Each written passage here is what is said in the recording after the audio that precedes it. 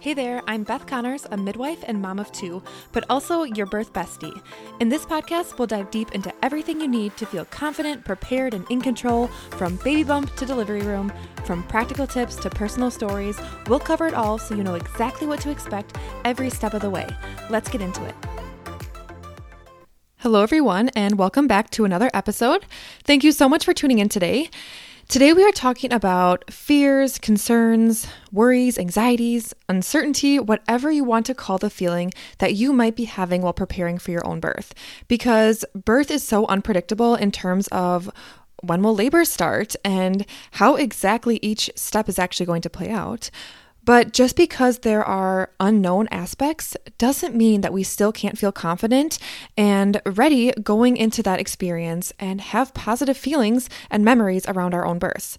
So let's talk about my tips for you for managing hospital birth anxiety and building up your confidence for a positive experience. And before you continue listening, be sure to head over to bethconnors.com/choices and download my free resource on 15 hidden hospital birth choices every pregnant mom should know from your first appointment to your last, because the more you know about your choices, the more prepared and confident you're going to be, and the less scary birth will be. So let's get into it.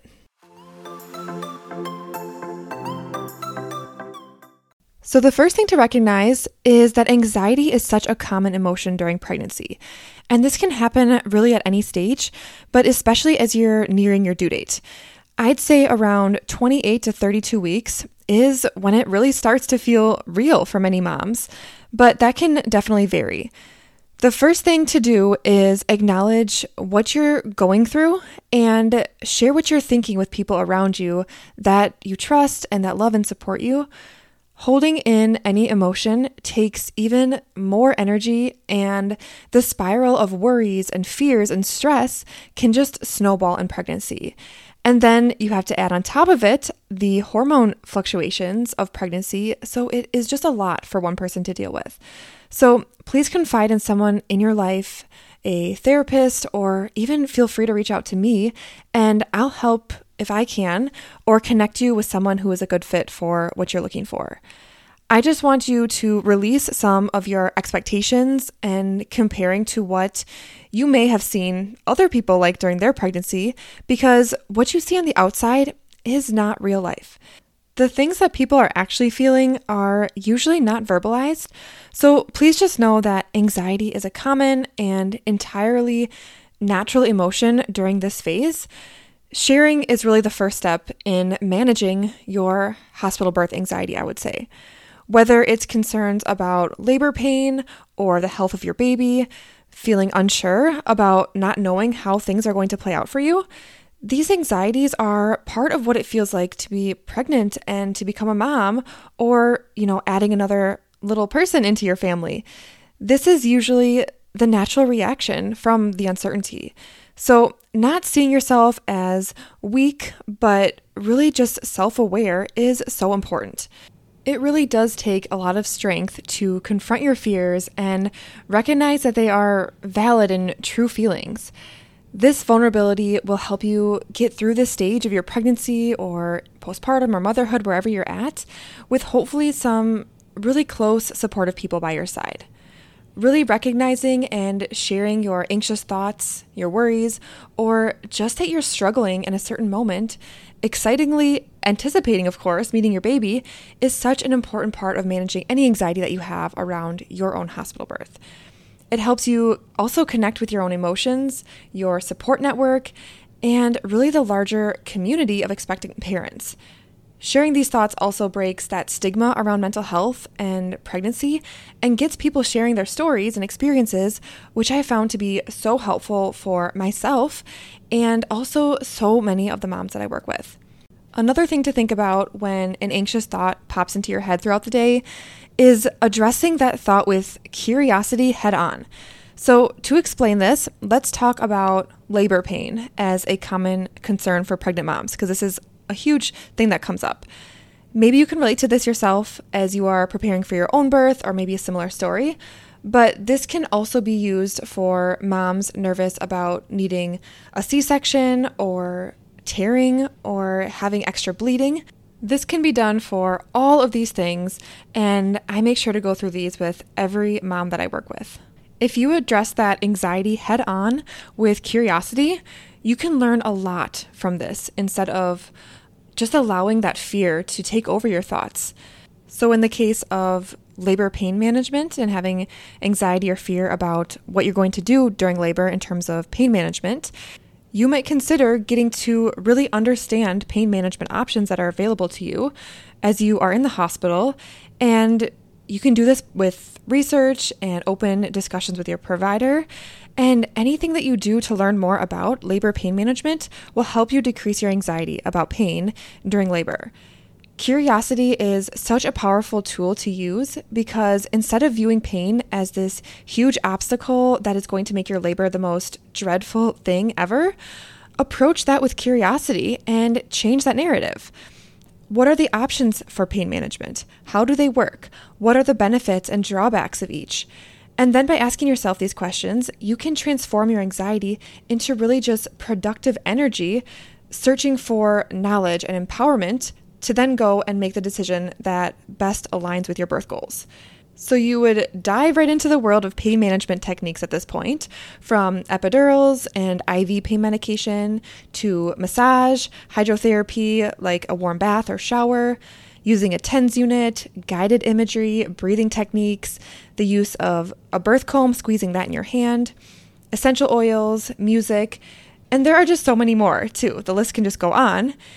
Each one has different advantages, and understanding each of them can help you decide what you'd want to try during your labor and be more prepared. And more preparation and acceptance of how labor pain will unfold and the next choice that you'll have as labor progresses. That preparation will help you respond to each situation no matter what happens, and you won't be fearful in the moment. You'll just have so much confidence and preparedness to make sure that you are doing everything that aligns with what you had prepared for. And then once you go through these steps of learning more and being curious about whatever it is that might be concerning to you, I'd say the last thing would be to talk with your provider about your plan and to be sure that the options that you chose and you have already thought through are available and that they're on the same page as you. You want to be sure you have a good plan that you are comfortable with, first and foremost, but also a good provider that will support you in these goals. As you gather information about pain management during labor in this case, or whatever topic you might be nervous about, you'll find that the more you learn, the better that you will feel and the more confident you are in handling the situation, no matter if it happens or if it doesn't. You're able to know exactly what is available to you and make a plan that aligns with your preferences and your values before anything happens.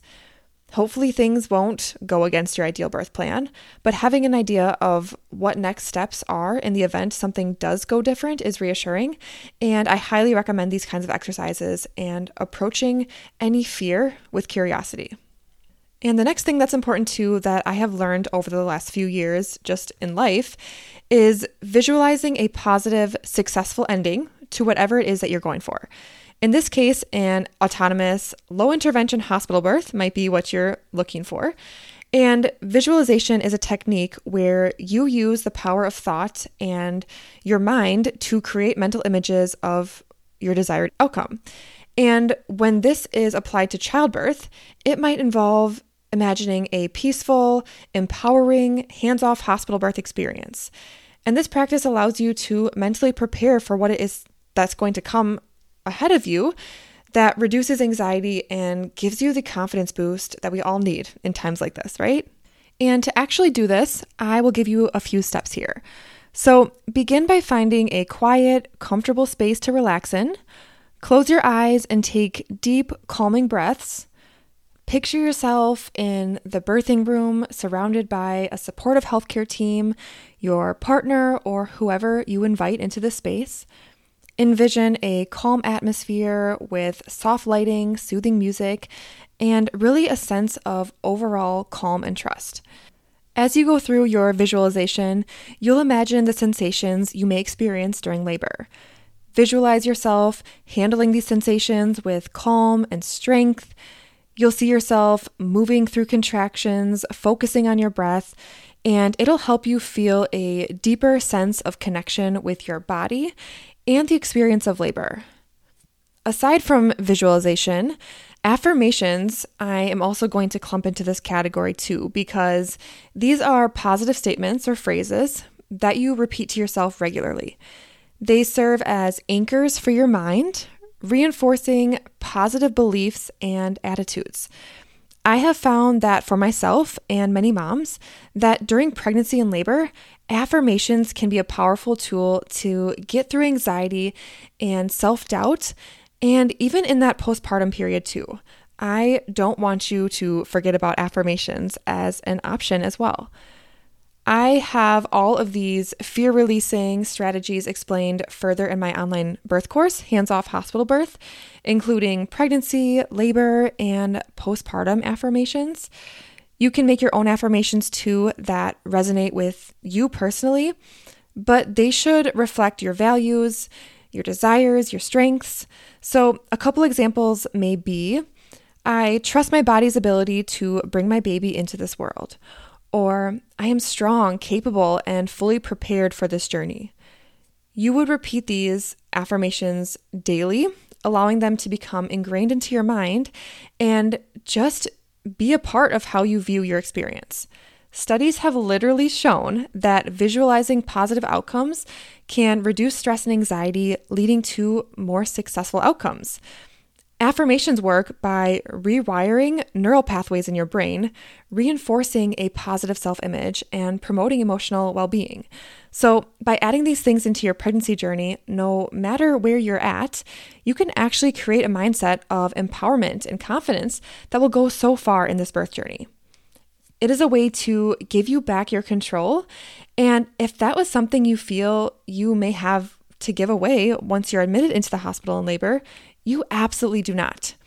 Just remember that your mindset can play a huge role in your birth experience, and these are a few tools I recommend using to help you embrace the journey with confidence. And then the last thing, and probably the most forgotten about, or just things that we don't talk about enough, is learning the hospital protocols and policies. And you don't have to go reading handbooks and doing all the legal things. It's not about that. It's about figuring out what you want and talking with your provider to make sure accommodations can be made, or understanding the choices that you do have. And before I get into it, things like not eating or drinking in labor is a hospital policy, or expecting parents to stay with their baby in the hospital for 48 hours after delivery. If in a situation, let's say mom was GBS positive and and she was not treated with antibiotics, it's a policy that they have to stay for 48 hours. This is standard, but I can personally say that I ate and drank in labor and left at 24 hours postpartum against medical advice in that same situation. So none of these things are actually the law. You have more control than you probably think you do. But as expecting parents, one of the most helpful things we can do to limit any surprises during labor is to stay informed about the policies and the practices of the hospital where you plan to give birth at. Understanding these and creating your birth plan can help alleviate anxiety and ensure that your preferences are respected.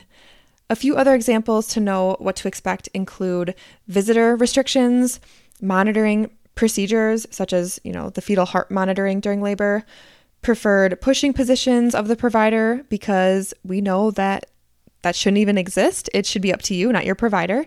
And then the triage process as well, when you show up to the hospital and you get admitted. What does that intake process look like? I think is an unknown for many moms, and this causes a lot of stress, because it's the first thing that happens to you when you decide it's time for you to go into the hospital. But this doesn't have to be a stressful situation. You can absolutely know ahead of time what this looks like. Being able to know ahead of time what to expect empowers you to advocate for your preferences. When you know about hospital policies and your choices, you can make informed decisions with your provider and with your nurses and the hospital staff, and really have that peace of mind that your birth plan is supported by those around you can be so reassuring. It allows you to let your guard down and focus on the birthing experience itself rather than worrying about possible problems that are going to come up. This is something that I hear time and time again, is not being present in the moment due to fear and anxiety. But doing the things that I've talked about today will help you make sure that you feel in control and calm when it comes time to meet your baby. Thank you so much for being here today. Don't forget to download the free guide at bethconnors.com/choices to read 15 hidden hospital birth choices that most moms don't know they have during pregnancy, labor and birth, and postpartum. And if you enjoyed this podcast, please share it with another mama friend who you think would love it too. And I would so appreciate it if you could take 2 seconds to rate the show. I love hearing your thoughts, and it encourages me to continue making weekly episodes. I hope you have a great rest of your week, and I will see you back here next Tuesday. Bye, everyone.